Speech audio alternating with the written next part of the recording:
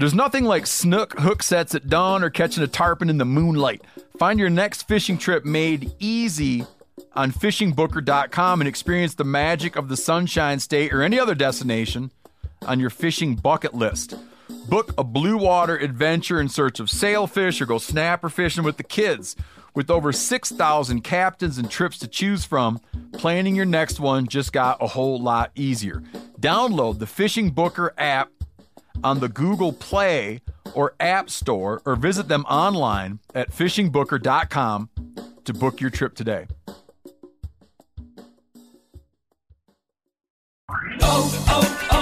O'Reilly.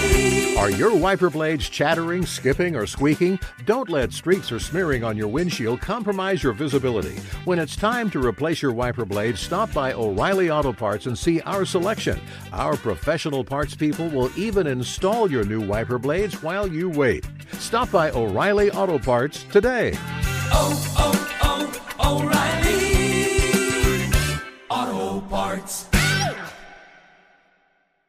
This episode is brought to you by Navy Federal Credit Union. At Navy Federal, it's been the mission to help the military community for over 90 years. And not just help them, but do everything to make sure they not only grow, but flourish. That's why Navy Federal Credit Union has all kinds of great savings and investment options like share certificates with sky-high rates. So don't hesitate. Start growing your finances today with a variety of savings and investment options. Navy Federal Credit Union. Our members are the mission. Savings products insured by NCUA. Investment products are not insured, not obligations of Navy Federal and may lose value. Hey, this is Tyler. And I'm KC. And you're listening to The Element Podcast.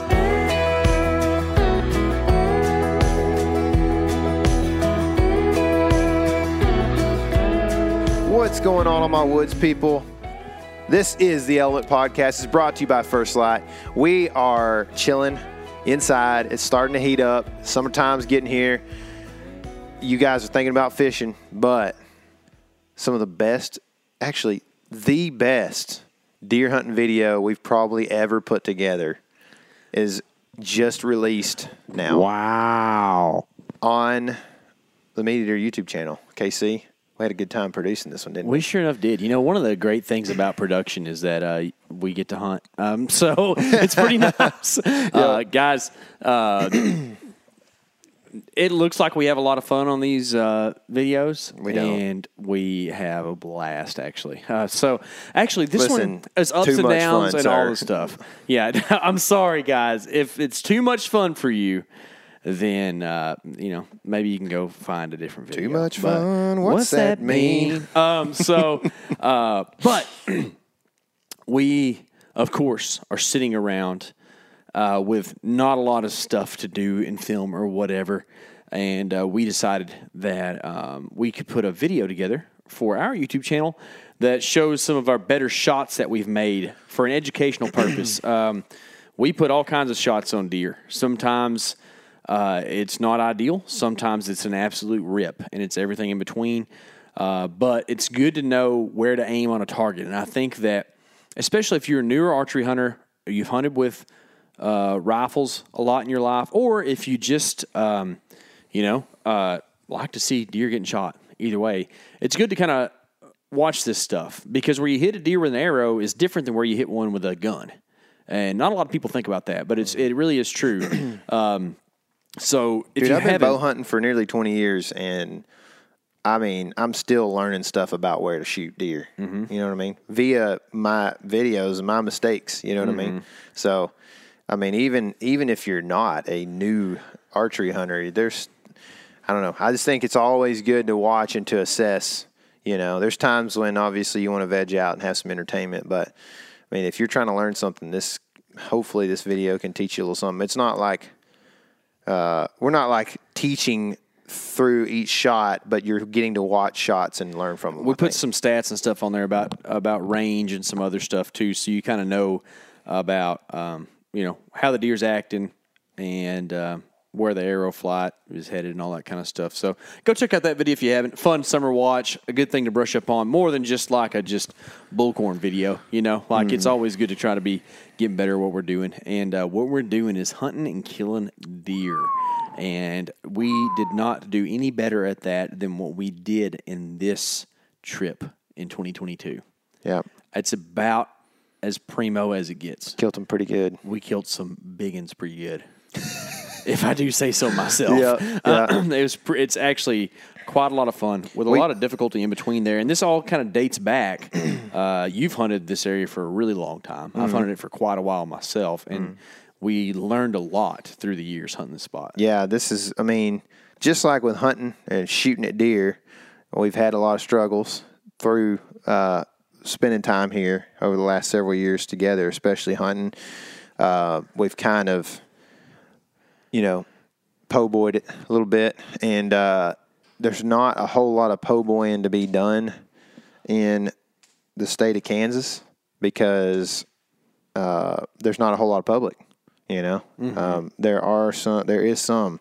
It just depends on really the place or the region you go as to how much public you have. Well, there's not just a ton overall in the state anyway. So that's, for us, one of the things that a few things we've kind of struggled with in the past have been the lack of public, which creates a little hunting pressure, especially when you get to the rut and those kind of things. And, you kind of need the rut on some of these public places because Kansas is a bird state. And these different types of public sometimes are really taking into mind the fact that birds can utilize these different public pieces. And so there's not a whole lot of cover in a lot of areas. It ain't like turkeys, which are birds, but it ain't like turkeys where like good turkey cover is probably pretty good deer cover. Good pheasant ground is usually, maybe pheasants, but good quail ground is not usually. Yeah, I mean, deer and ground. Pheasants too. I mean, because so they can live in some open stuff, Dude, but they if like you- marshes too. yeah, but I mean, if you have a CRP field that's a foot and a half blue stem next to a wheat field or a cornfield, like pheasants are going to probably be there. And people like there will be value placed on the state by that property to bird hunters, and so and that creates hunting pressure. That creates, because everybody is, as a deer hunter, is flocking to places with trees, and it makes it tough to locate deer, and then really, really tough to get them killed once you locate them. So some of the things in that vein that we've encountered in the past is, we start out trying to, hunt these different public parcels. Well, we figure out real quick, there ain't a whole lot for us that's going to be good. So you end up driving hours. Oh man, I remember the first few years you and I hunted together. We were driving like crazy. We'd be like, "Well, this one's pretty far, but if we can go check it, we can at least either knock it off the list, or or we know it's a good place and maybe we need to be there." So we did a lot of driving, and we ended up kind of coming to the conclusion that, man, if we could get some permission, like it would be great. So we did just that. We worked pretty hard, called some people. We actually have an episode on the Element YouTube channel where you see us basically throw a party because we get a couple of permissions, on some different stuff. Yeah. And We end up hunting those pretty quick. yeah, You hunted from the ground Like on that one, night. right? yeah. Yeah. I mean, and we've hunted, some of that stuff we've been able to hunt for a few years. Some of it we got, 1 year's worth, and then it kind of just fell out of our grasp. But, through that, you end up running into a bunch of kind of grumpy people too sometimes. And I think this will be anywhere, but, these people in certain places where deer reside are not used to encountering too many people and don't probably like sometimes. It's weird. You get some people that like, they hadn't talked to somebody in 6 months, so they're ready to talk to them. Sometimes they're like, I came out here, so I don't have to talk I live to here, people. so I don't see you. So you kind of get that thing. That really happens when you knock on a door. Yeah, and so it's tough. You have to be able to kind of just, eat that stuff a little bit, or else, you're not very. And I don't do it very well. Neither one of us do. I don't feel like. So we have to really like muster up courage and gumption to go start calling people and knocking on doors. I don't like mean people, man. No. I like dealing with nice people or no people. Well, That's the good part. Don't get on YouTube. That's a good, for real. That's a good part about when you can find some public ground to hunt. You don't have to mess with that. Yeah, But- that's the thing is, you and I have always been like, well, we could spend a lot of time trying to encounter some mean people and come across a really nice property potentially. Or we could be like where when I moved back from Dallas to East Texas, I spent 2 years trying to get permissions and couldn't get anybody to even remotely let me hunt. And it was, instead of spending those 2 years doing that and getting denied, I could have spent 2 years on the maps learning how to hunt a specific property and, public in Texas, and maybe, had a lot more fun probably. So we kind of have this mentality when we go out of state sometimes. It's just like, let's just hop on and map scout our way into some deer instead of trying to find the primo place where literally you just walk in and it's awesome, because those are hard to come by, but they're not impossible, and you can spend your time either way. So we kind of did a little bit of both of this, and this is where we were really cutting our teeth on how this all shakes out, traveling to hunt, public land, map scouting, and all this and that. It is where we were learning very fast a lot of what we now are able to kind of really put into practice and tend to be successful at sometimes, So that's, those are some of the things that we dealt with early on. We've also had sickness for some reason, like year after year.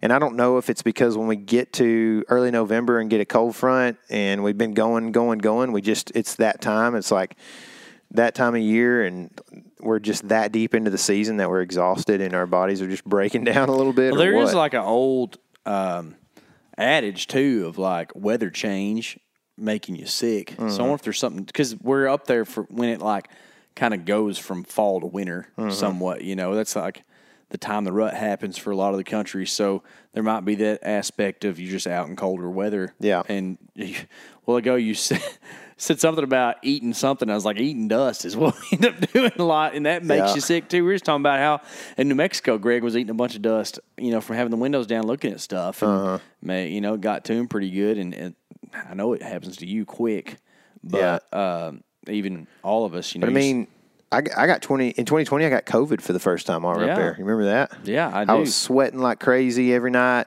I didn't feel terrible, but like I wasn't going out in the mornings because I just had chills and stuff. And we just thought, well, I'm just sick or whatever. So it was I think it was kind of warm, and there wasn't hardly anything moving. It's kind of early November. We decided to go back and go home or whatever and recoup and come back to Kansas. Well, on the way home, we grabbed some Whataburger. And I can't taste the fries at all.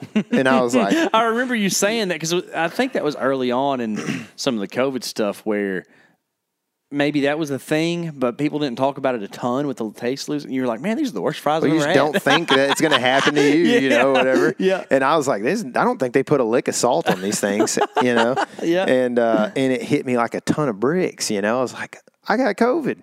And so if you've ever watched the Ranch Buck video, which is on our channel, it's for some, it's awesome. For some, it's not their cup of tea, but it's an hour and a half long.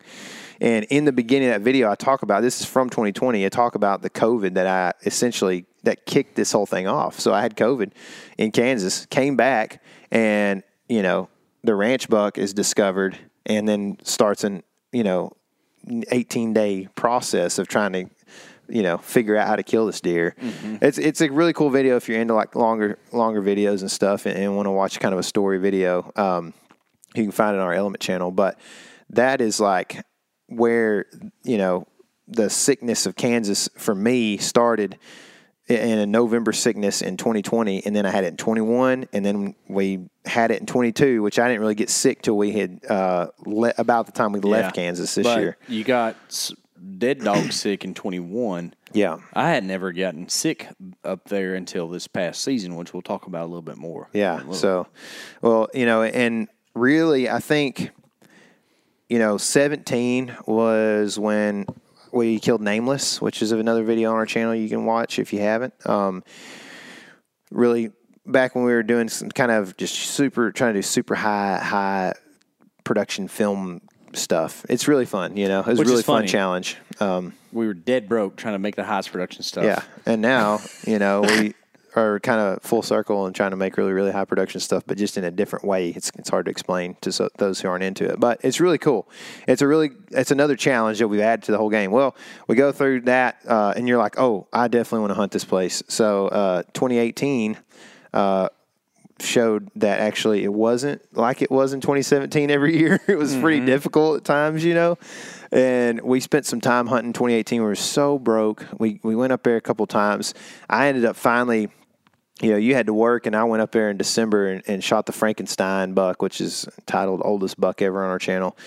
And, that was our first, what you'd call viral video.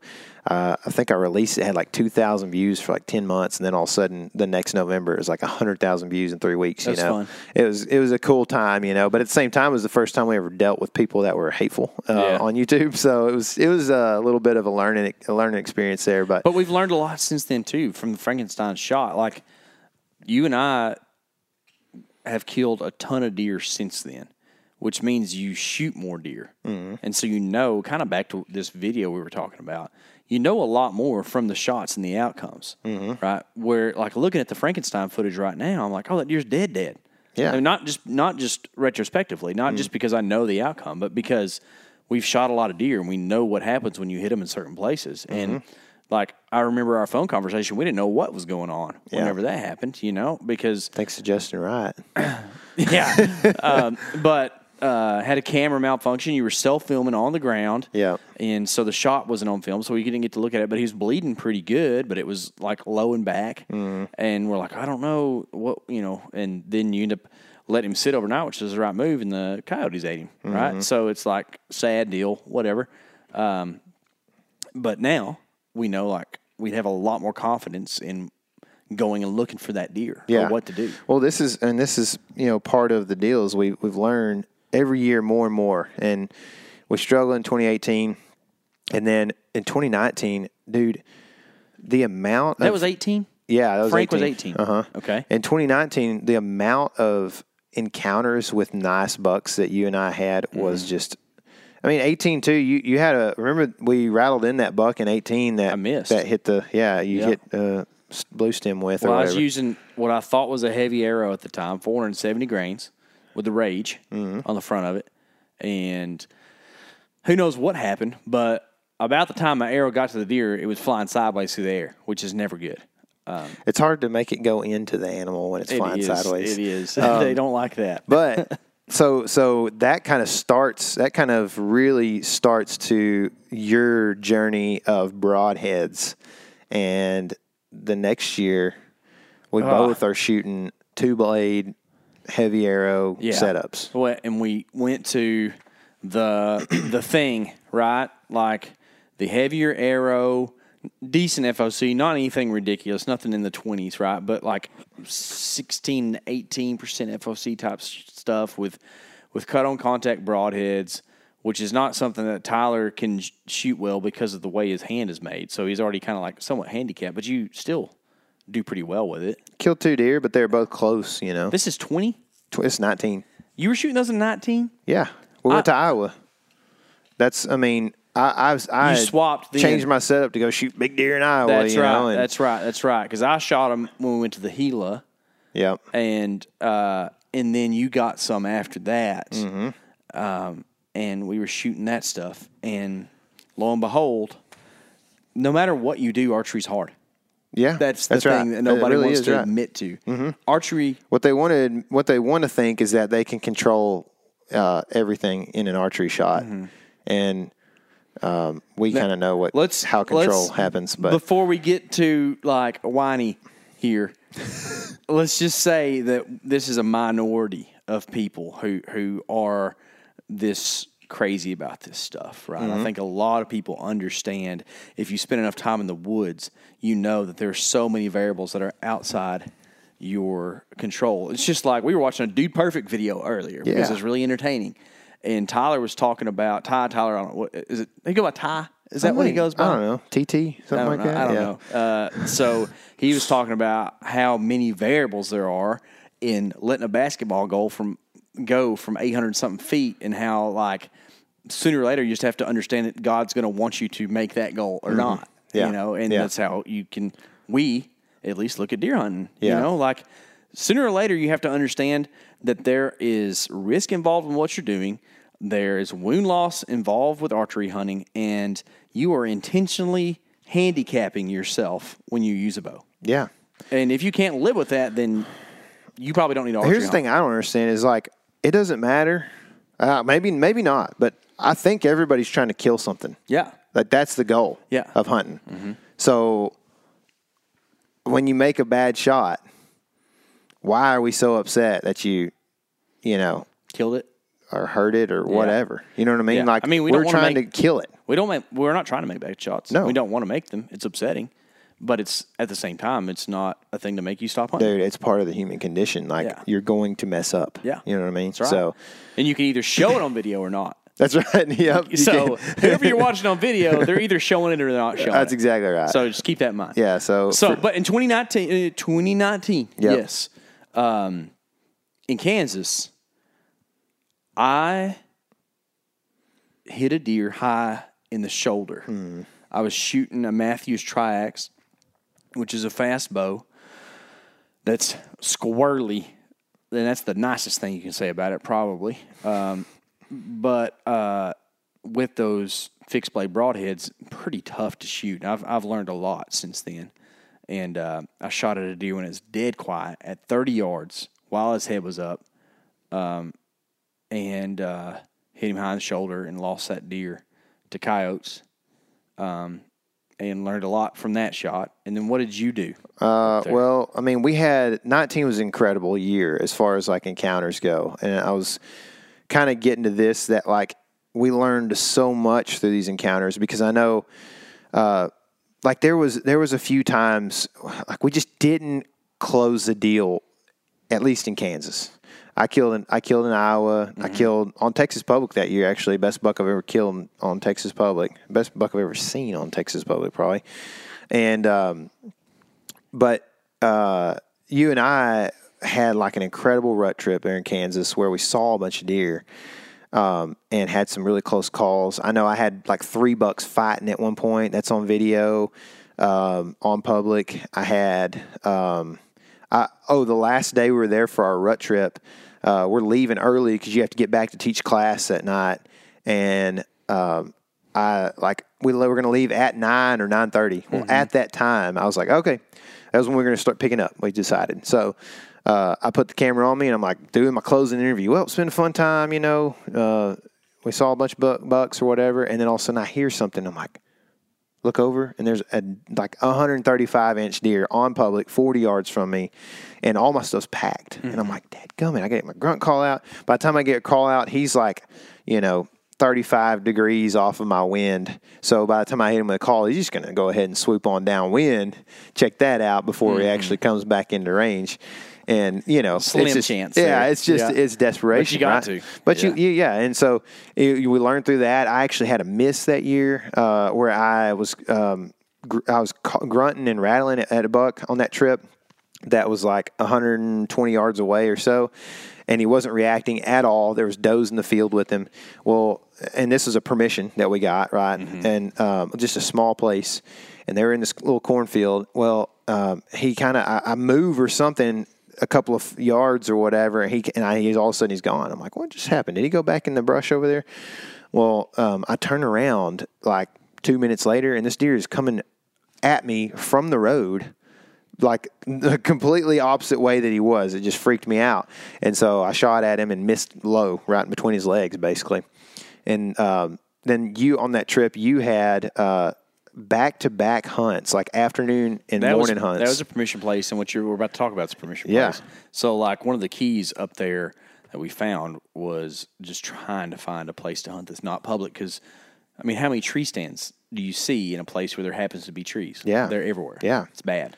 So having a place where you can set in a tree stand on a private piece and there's no other tree stands. There's no other tree stands. That's pretty nice. No other dudes. Yeah. I got kicked out of a tree stand while I was on Public, But you had like 2 really, really great deer within like 50 yards of you on those. Yeah, which was encounters. too far for me to shoot at that point in time. And that kind of bit me in the butt later still. But that's part of the setup too. Yeah. You didn't feel super confident in, right? Yeah, well, I didn't. I learned a lot since then too. Yeah. But we had corn out there because you can bait in Kansas on private, and but I still didn't think that like I was going to be able to shoot a deer over the bait pile. So I set up on just like the field edge, thinking that deer were going to cruise the field edge. Well, no, there's 2 giant mature bucks walking to the corn and eat. So 50 yards on a windy day in Kansas when your trees swaying, especially when you don't feel comfortable at that range in general, you just don't do. And I didn't take the shots. And then later in the same year, you and I stalked a buck that was on lockdown with a doe. Yep. And the shot was 50 yards and didn't take it then. Yeah. And now, Feeling am I taking a confident about 50-yard that. shot? Yeah. I'm likely going to go to Kansas with a setup that I feel confident at that range. And this is part of this deep dive into the broadheads that you especially have done and I've done too. And we've tried to make sure, if we're going to talk about this stuff and have opinions, then we hope that we can have had some experience with it. And so we go through 2019 with all those encounters, those close calls. I don't kill a buck. You shoot and have that buck that gets eaten by coyotes at the end of the year. We had other encounters we hadn't even talked about that were close calls with big deer, and really what this is proving to us at this point. And a similar thing happened in 20. I killed way late in the year in 20 and hunted so many times. But what this was proving to us is that there's a couple things here at play. Getting within bow range in open country when a lot of times you have to ground hunt is very difficult. And we found that to be easier when easier to get in that bow range when we were in a tree. And so that was kind of the key of getting off public. And 20, we even went to a different area of the state completely to go find a place where there were trees to hunt out of, pretty much. Yeah. And it seemed to work. Yeah. But there's also a whole nother thing with that where you're far from anything you actually know. Yeah. There's like not a lot of places to stay. Yep. That's right. There's grumpy people around. I'm telling you. Slitting your tires and stuff. Yeah. Like literally had a flat from a guy. Now, this is unprovable, right? But my valve stem was cut on my truck.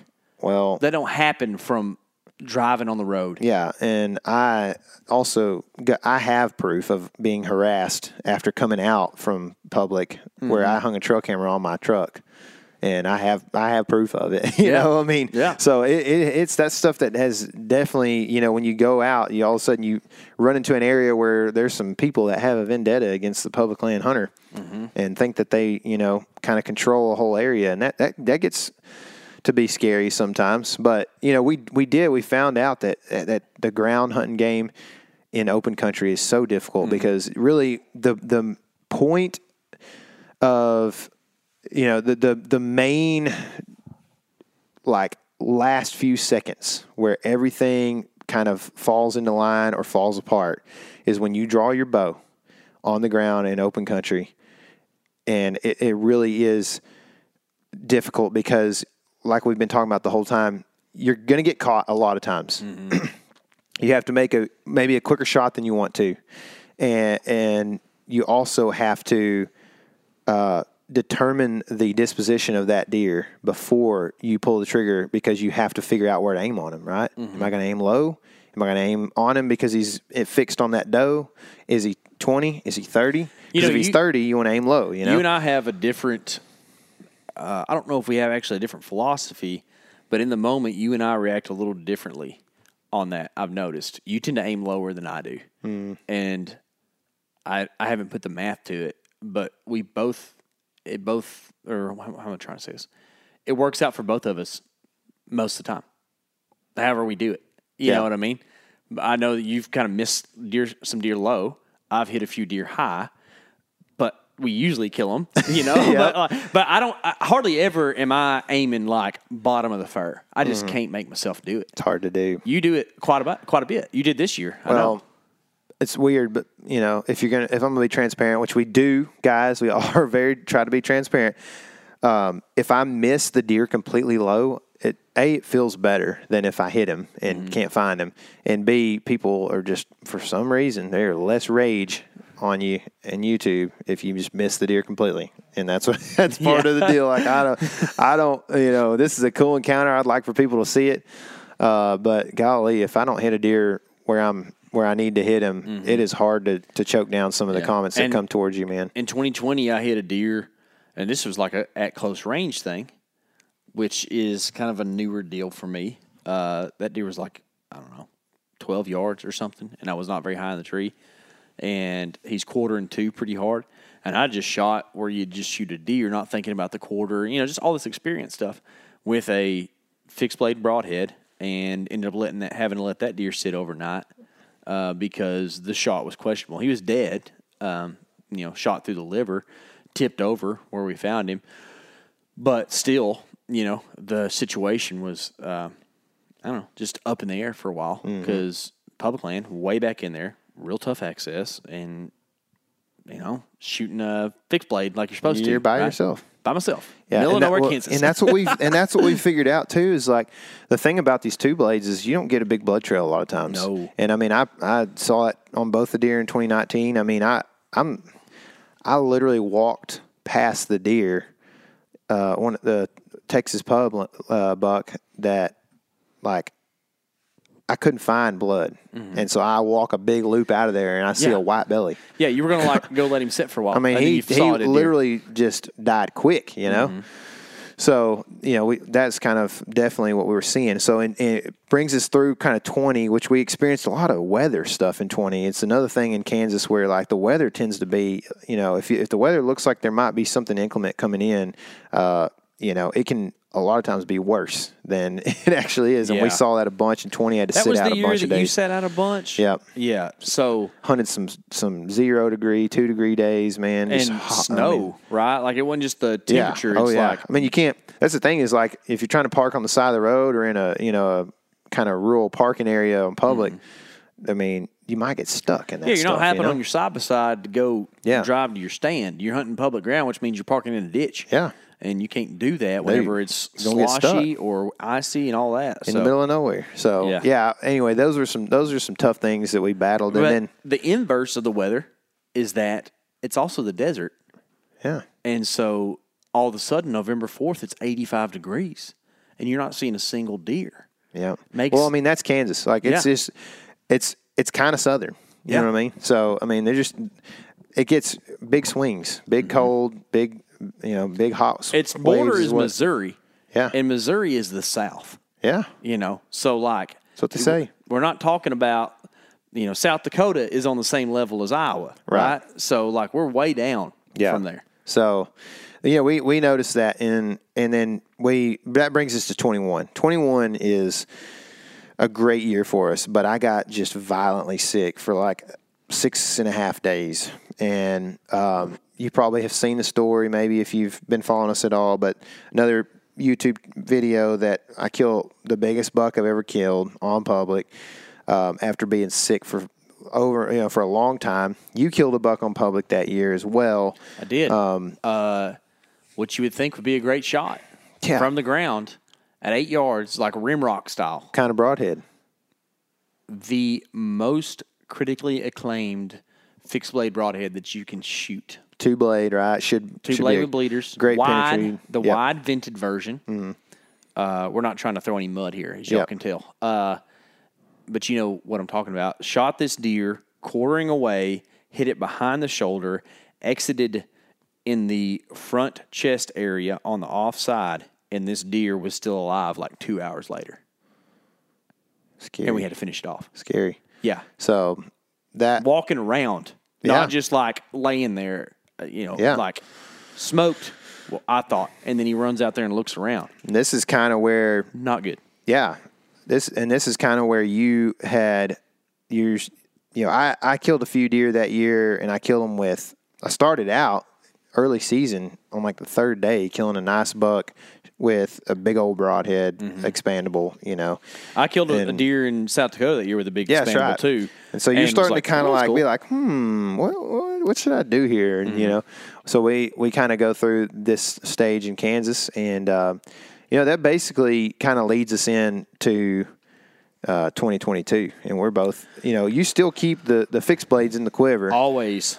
I like them. I like the idea of a fixed blade. There's a couple scenarios whenever it's just not quite the thing you want to use. I think on jumpy Texas deer. I also think on these long trips where your bow's bouncing around in the truck or you're tired or whatever it may be, a little bit of forgiveness in your setup is not a bad thing. You know, like it is real hard.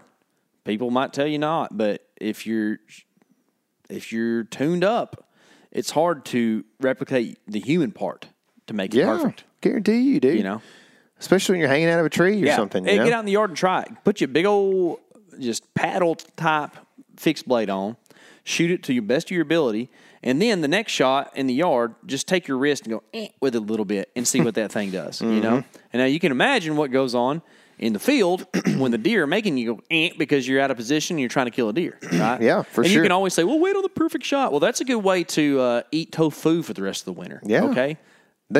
The Indians did not do that. I'm trying to be an Indian. And man. I get it, guys. We're filming our stuff, whatever. Say we're making content, doesn't matter. I'd be doing the same stuff if the camera wasn't running. Yeah, I mean, we're not trying to, I mean, we're just trying to do it like we're learning it and wanting it. That's literally why we got camera guys now. That way we can just do what we do. You know, that's right. I mean, but I am like to me. I mean, it's really. It comes down to like your ethics are not my ethics. What are ethics, Tyler? Well, they're a man-made set of implications, I guess. I mean, like basically, I shoot more than you or less than you. Probably we don't shoot the exact same amount of arrows. You know what I mean? So like, I should probably, to an extent, have a, you know, my options, right? Like nobody is going to get mad when Levi shoots one at 73. Yeah. You know what I mean? Because he's a great shooter. He shot a bunch. Without using a rangefinder. I don't know for sure if he's doing that. But no, like, I don't either. Can. I'm just saying. He is shooting them that far. Yeah. I just don't know if he's using range, but he doesn't have to because he's that good. Yeah. I'm not even close to as good as him, but it doesn't mean that I don't shoot a bunch and shoot at distance and maybe feel confident shooting 50. When you shot that one at 50 yards, the biggest deer of your life from the ground, were you being unethical? Well, there was margin on the entire heart where the hole was, if you know what I mean. I took a 2.5-inch broadhead and put it into his heart so good that it didn't actually cut out of the heart. Yeah. I mean, that's center punch. That's and probably I'm not saying, I mean, a 12, as most people would call it. Yeah. So and it sounds pretty good. I'm not trying to take credit at all. Like, I practice a lot, but providentially, that arrow went straight where it was supposed to go. You know what I mean? And so that's why you and I cry so much, is because it's literally like the Dude Perfect video we were watching earlier. It's like Ty's crying because he knows that's like God's hand in that moment. You know what I mean? And you just feel that presence, and it's a good feeling, man. And but at the same time, you know, I can mess up a 10 or 12 yard shot, and I can promise you I can make that shot in the yard all day, every day in the dot. You know what I mean? So it's just like you started out in the beginning. It's bow hunting. The margin for errors are big. You have opportunities with so many variables to mess up, and you're going to, and maybe some grace should be afforded. And I think that most people listening to this get it, man. That's what I love about this audience right here on the podcast, is that these dudes get it. They're in here week after week listening to us complain and probably complaining right along with us. You know what I mean? Yeah, that's it. So back to kind of real quick to kind of round this thing out. We go from having great things happen in 21 and scary moments with your deer and everything to now we're reemphasize the smokage that you put on that deer at 50 yards with an expandable broadhead. Yes, expandable. At a 500 grain arrow, which is like heavy, but not super heavy. Yeah. Like it can be done. Yeah. I mean, put 2 holes in him, you know, big deer, big body deer. So died inside. That's right. Died closer to me than when I shot him. Kind of scary. Ran at you. It was weird, dude. He was like, if there hadn't been a lip on the edge of that draw, he probably would have been right in the bottom of that thing with me. But so that brings us, like I said, to 22, where we have to make some decisions going. We haven't really done much prep work in Kansas, even on the maps. We're just kind of relying on what we've done because we're busy up into this point. We're at this point we're making videos for the Meat Eater channel, and we know that that's what these videos are going to. So it's a very busy time. We don't get to prepare like we want, and we get to Kansas, and Casey's like, I guess I'm going to go hunt public, and it's 80 degrees and windy, so this doesn't look good. And dusty, open. If you hunted early November this year. In much of the country, That's right. It was bad. Yeah. It was tough weather. Yep. And across the board, not just the weather, but rut action in general. We did the rut fresh stuff this year. Mm-hmm. Rut action in general seemed to be a week and a half to 2 weeks late for almost everyone in the country. Yep. It was weird. And I don't know if this had much to do with it, but it was a major drought across a lot of the Midwest. And so we're dealing with this major drought. They're doing emergency haying in many of the places that we're going to. And we get to Kansas and we're like, man, there ain't no grass. There's not hardly any agriculture. And water might be a thing, right? Mm-hmm. So, for you kind of, water was going to be, as hunting the public side of things, you're thinking water kind of chiefly when you're figuring out which piece of public you're going to, right? We were going in and setting up around water, kind of like ambush style. I actually did a really silly hang one night. Not hang, I'm sorry. We were on the ground. But, kind of got between two water tanks with a couple pieces of brush and kind of, sat there and felt real cool about it, but we couldn't see much and then didn't see any deer the whole night. And you're like, oh. Yeah, kind of like, I guess that wasn't the best move. Well, but we saw a few deer around, but there was some people around, and it just wasn't great. It just did not feel like I was in the game at all. Well, and one thing that we talked about this, I think, in South Dakota a little bit. I thought Eric was asleep. He's close. I've been watching him. So he's having a tough time. Y'all don't send him messages on Instagram, okay? You'll keep him up all night. So anyway, we've talked about this a little bit, but one thing that also happens in a drought is that food, it may be a little more scarce too. Mm-hmm. So with that, I decided I'm hunting a piece of private that I've hunted for years and years and years. My dad is gracious to let me hunt there. Well, I decided to go into this place. We had no trail camera in there, no data. And we were talking on the way up too. Yeah. We were kind of hyping it. It was like, man, we don't know anything. But last year there was a lot of big deer in there that didn't get killed. Yeah, and it's so remote. There's nobody goes that far into this property really, because they can kill big deer before they get there sometimes.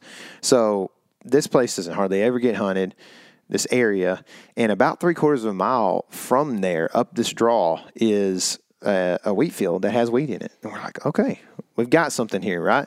And this is where those deer would potentially bed to go up to that wheat. And so Eric and I go in, and it's hot and windy. So we set up, we get in a tree first evening, and, I'm just thinking a couple things. That in 21, the reason I'm here is because in 21, for like 10 days, I chased 2 bucks on this property. If you've seen the story, you know what I'm talking about. And I hopscotched back and forth from one tree stand to another. Actually, from one location to another, I hunted a few different trees kind of around there, depending on wind and stuff. And never saw this buck. Of the 2, what I thought were 10 points, one was actually an 11 point because I saw him and I figured that out. Of the 2, this 10 point I never saw. He had some junk and stuff. He's a solid buck, big body. Never saw him, but got pictures of him. So I decide that's where I'm going this time around. And we go in there, we set up in the tree, and we're, it's hot. I'm playing solitaire and stuff. We see a little buck come in, and we had a pretty good hunt. And, my whole idea for this trip, basically, until I saw otherwise, was to kind of sit around and hope that this deer, one of these 2 deer, was still in the same area and moving up and down to this wheat. And so, that was kind of how I spent the early part of my trip. You spent the early part of your trip on the hot public, hunting some water, doing some stalking, trying to find deer. And they just weren't moving a ton, so we decided we needed to do something different. And here's the deal. When you have limited amount of public space and we're both operating out of the buck truck, yeah, we can't be far from each other. Mm-hmm. So I'm like, what do I do? Yeah. The wind is wrong for this place and anything else I can hunt. And it's going to be that way the next 3 days. I have nowhere to hunt. We also had a cold front come in a few days into this thing, if you'll remember. Yeah. And it kind of knocked out some of your game plans because for one evening, it was supposed to snow in a spot, and we just weren't prepared to go out and film and hunt in the snow for that was a evening. nasty day. Yeah, it was a nasty day. Yeah. And so it was like at this point in the hunt, we're starting to, it's like several days in, and we're getting kind of like depressed about our options. I'm real here, depressed. right? And you make a good point that there may be a deeper root to my depression that we'll talk about in a little bit. Yeah. But yeah, I'm like feeling bad about stuff. I'm belly aching on the ground. Just, I'm not going to get to kill anything on this trip. Like, he just doesn't do this very often, you know. So just kind of bad mood. Decide that we are going to do the thing that we said we weren't going to do. And let's get on the phones and start calling people. We're not doing this anymore.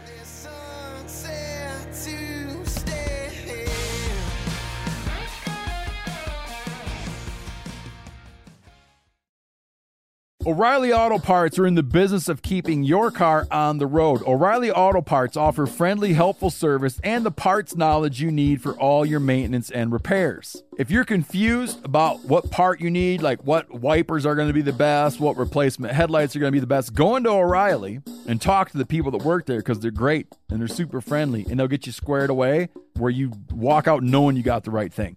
They've got thousands of parts and accessories in stock, either in-store or online, so you never have to worry if you're in a jam. Do you need your windshield wipers replaced? You need a brake light fixed? You need some quick service? They'll help you find the right part or point you to the nearest local repair shop for help. The professional parts people at O'Reilly Auto Parts are your one-stop shop for all things auto do-it-yourself, and you can find what you need in-store or online. Stop by O'Reilly Auto Parts today or visit us at O'ReillyAuto.com/MeatEater. That's O'ReillyAuto.com/MeatEater. There's nothing like snook hook sets at dawn or catching a tarpon in the moonlight. Find your next fishing trip made easy on fishingbooker.com and experience the magic of the Sunshine State or any other destination on your fishing bucket list. Book a blue water adventure in search of sailfish or go snapper fishing with the kids. With over 6,000 captains and trips to choose from, planning your next one just got a whole lot easier. Download the Fishing Booker app on the Google Play or App Store or visit them online at fishingbooker.com to book your trip today. You ever get that feeling you're stuck inside staring at screens and a primal urge kicks in? You crave wide open spaces, fresh air, the chance to connect with the land. Well, maybe it's time to find your own piece of the wild, but searching for property can be a maze. That's where Land.com comes in. They got millions of listings across the country, from mountain ranches to hidden fishing holes. Their search tools are like a seasoned guide helping you narrow down what you want. Land.com isn't just about buying and selling. It's about finding a place to hunt, fish, explore, or simply sit by a campfire and listen to the crickets. So head over to Land.com today to turn one day into today. Because trust me, there's nothing quite like the feeling of standing on your own piece of earth.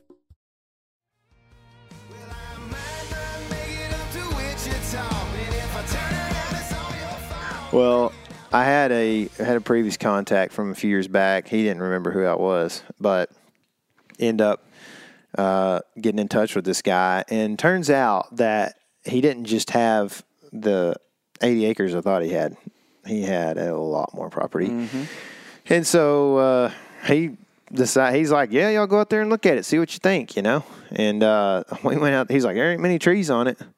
And we were like, well, I kind of know what to do. I told him, I was like, you know, well, last year I killed a buck off the ground and there wasn't a tree in sight. And I was like, not, you know, and I was trying to not be like big wig talker or whatever. I was just like, you know, it's something we can do. We can make it work. I can make it work, you know.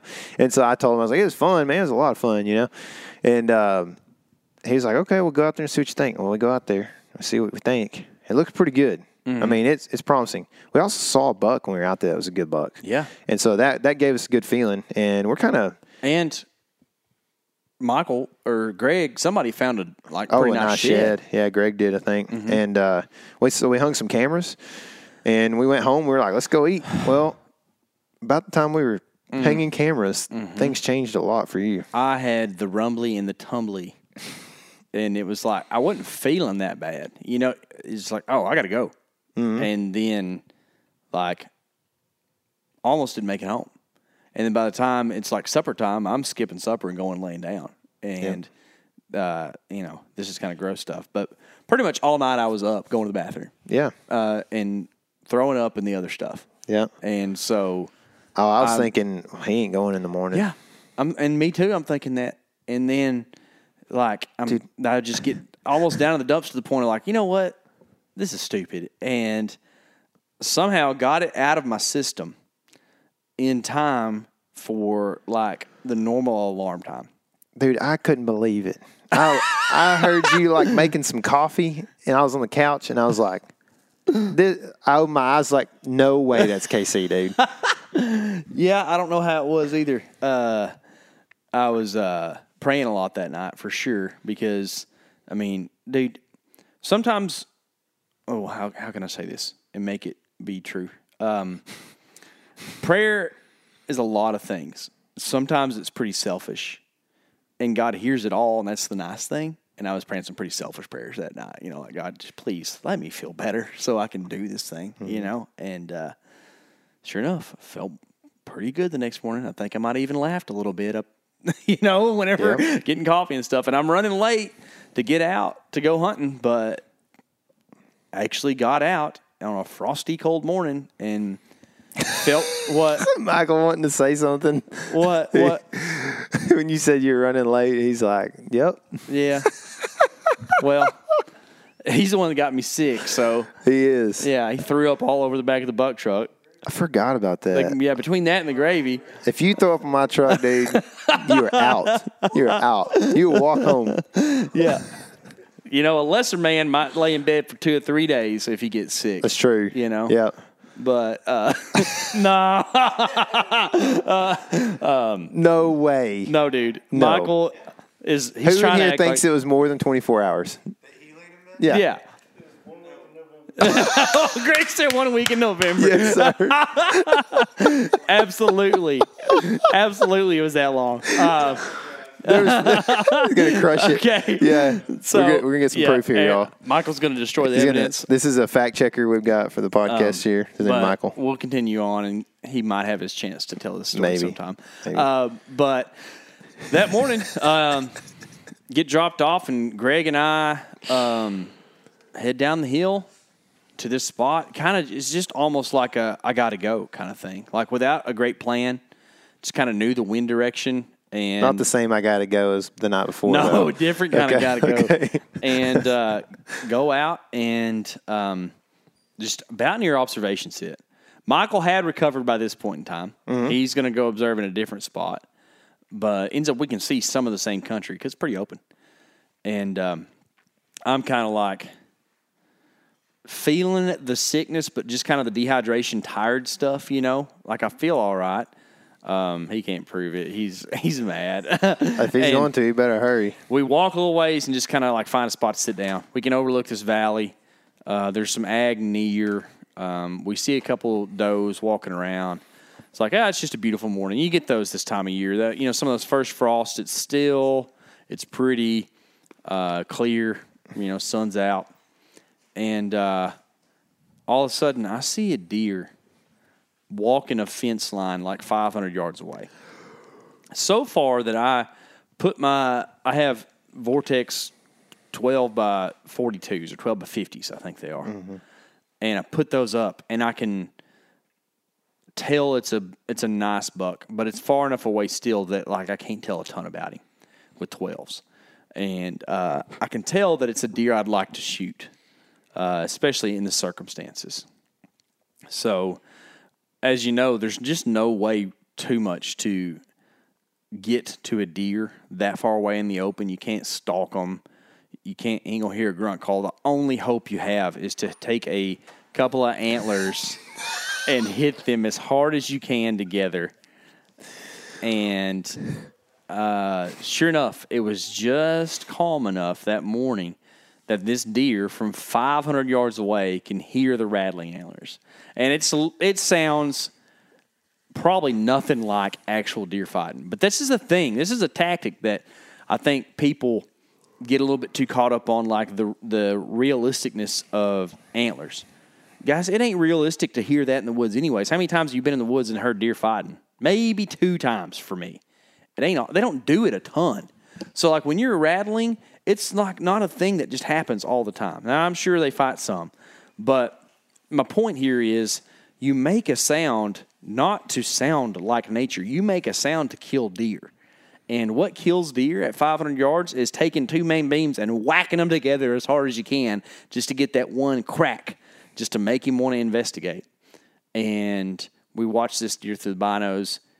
He like looks around and then does a 180 to walk back down the fence. And that's when I was like, oh, this could happen. So we're watching this buck. He finds a fence crossing. It looks like a cattle trail or something. He jumps over the fence and starts heading our way. And I know that where we're sitting, it is impossible for us to get a shot. Do we have an update from young Michael? Yeah, it was 1 day. 24 hours? 24 hours. No way. On the first day, there's 3 cameras. On the third day, there's 3 cameras. Yeah, because Okay, but that's not 24 hours. You started feeling bad about 8 p.m. on day 1. Okay, so does that mean 8 p.m. by day 2 you're filming again? Doesn't sound like it. Well, we don't really film too much. Let's go. Oh, I don't know about that, sir. We don't. So, anyways, the men with the mics are speaking now. There's no. Hey, it's okay. Either way, it's not as he didn't recover as quickly as him. That's true. But maybe you beat the virus up real For bad. some reason, also, I just said a lesser man would have that issue. Michael assumed that he was the lesser man. I never said that. Yeah. So he just like fell into that role. Dang, dude. But back to the buck story. The buck responds to the antlers. And I know that where we are sitting, there is not a chance that we could get a shot off from that location. He's just going to make us out. We're up on the side of a hill, and he's going to get to 150 yards and just see us and leave. So my sick self decides to run down the hill about 120 yards and get behind this little knoll that I know this deer's going to have to choose one side or the other, and I'm pretty sure I know which side he's going to come to. So I run down the hill, and Greg runs down behind me, and this is the season of running in the deer woods for some reason. And I know they're not woods guys when we're in the open, but that's what we call them. All right, it's a thing. And we get set up. I'm huffing and puffing and tired. And all of a sudden, I see antlers poke up over the sage.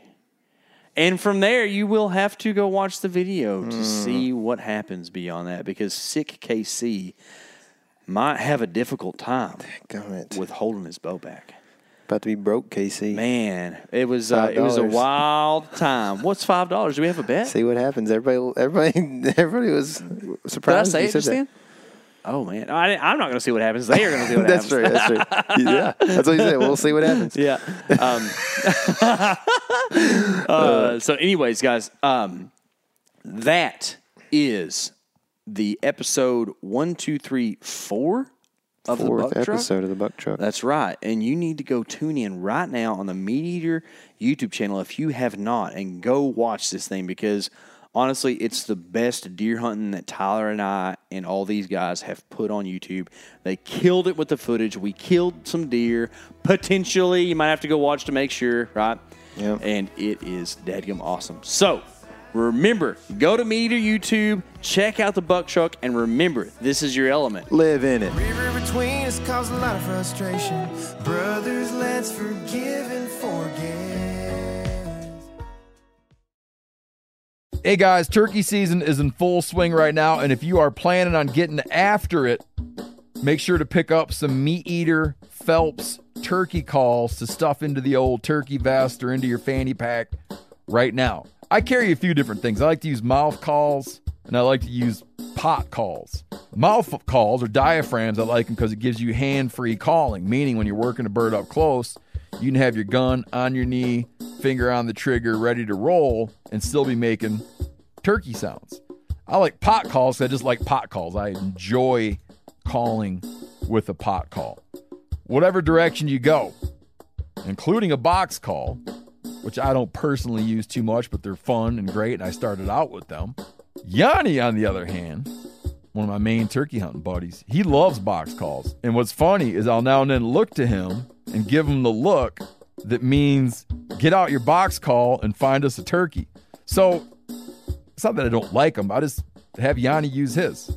Then I don't have to carry it. Go to Phelps Game Calls.